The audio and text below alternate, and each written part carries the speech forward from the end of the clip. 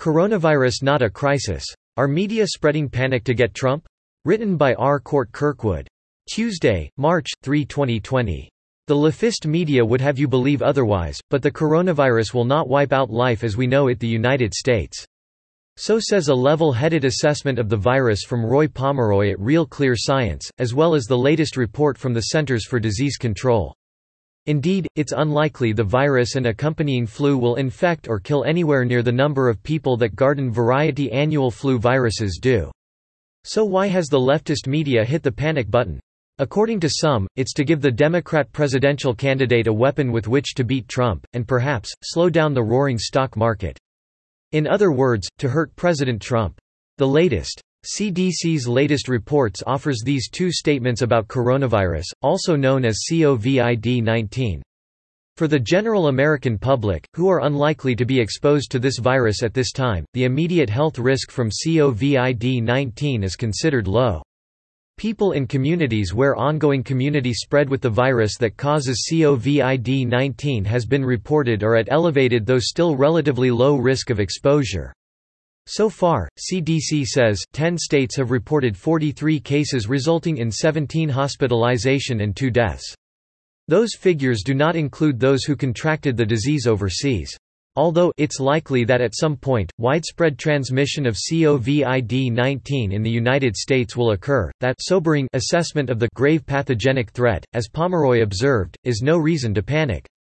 Pomeroy reported that the number of cases in China is already falling significantly and that vast majority of cases are mild, and the death rate is likely lower than reported. More importantly, Pomeroy added, the world already survived another pandemic just 10 years ago. Between April 2009 and April 2010, there were approximately 60.8 million cases, 274,304 hospitalizations, and 12,469 deaths in the United States alone.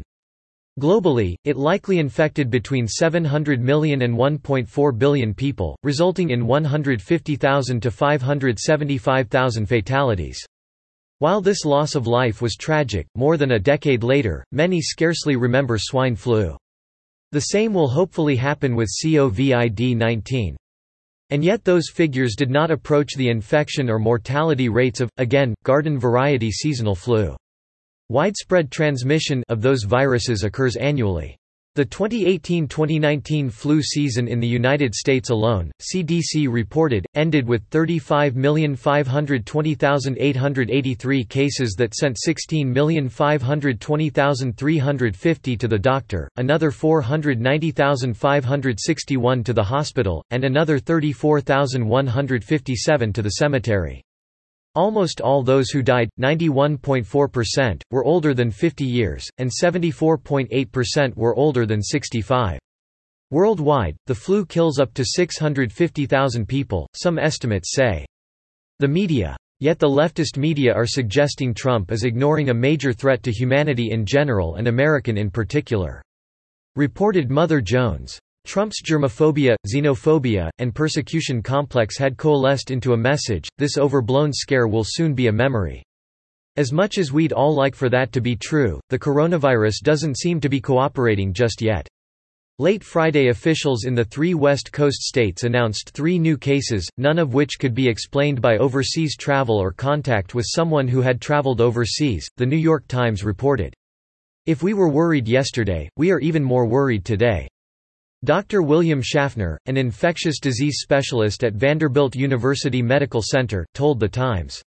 Now we have to ask, how widely, really widely, is this virus out there? The New Yorker reported that Trump is not only a weak sister on the coronavirus, offering only an anti-globalist response to a global coronavirus, but also a public health threat himself because he has worked tirelessly to limit funding, dismantle teams of experts, and interrupt nearly any strategic planning initiative necessary to defend the country against the type of inevitable biological assault that we now face.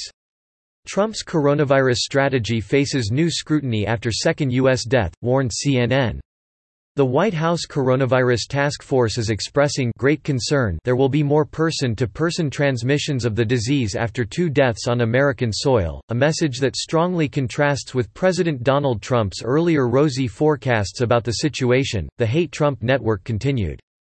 Coronavirus crisis underlines 8 of Trump's failings as a leader, another CNN headline claimed. Yet the data suggest that coronavirus isn't anything close to a crisis: 43 cases, 17 hospitalization, 2 deaths. Why are the media bashing Trump? A headline in The New York Times provides an answer: a virus spreads, stocks fall, and Democrats see an opening to hit Trump. Look at the numbers. Look at the reporting. Draw your own conclusion. Subscribe to The New American and listen to more by clicking podcast on the top right corner of our homepage. Also, please consider donating to help us push out more content for you, our listeners.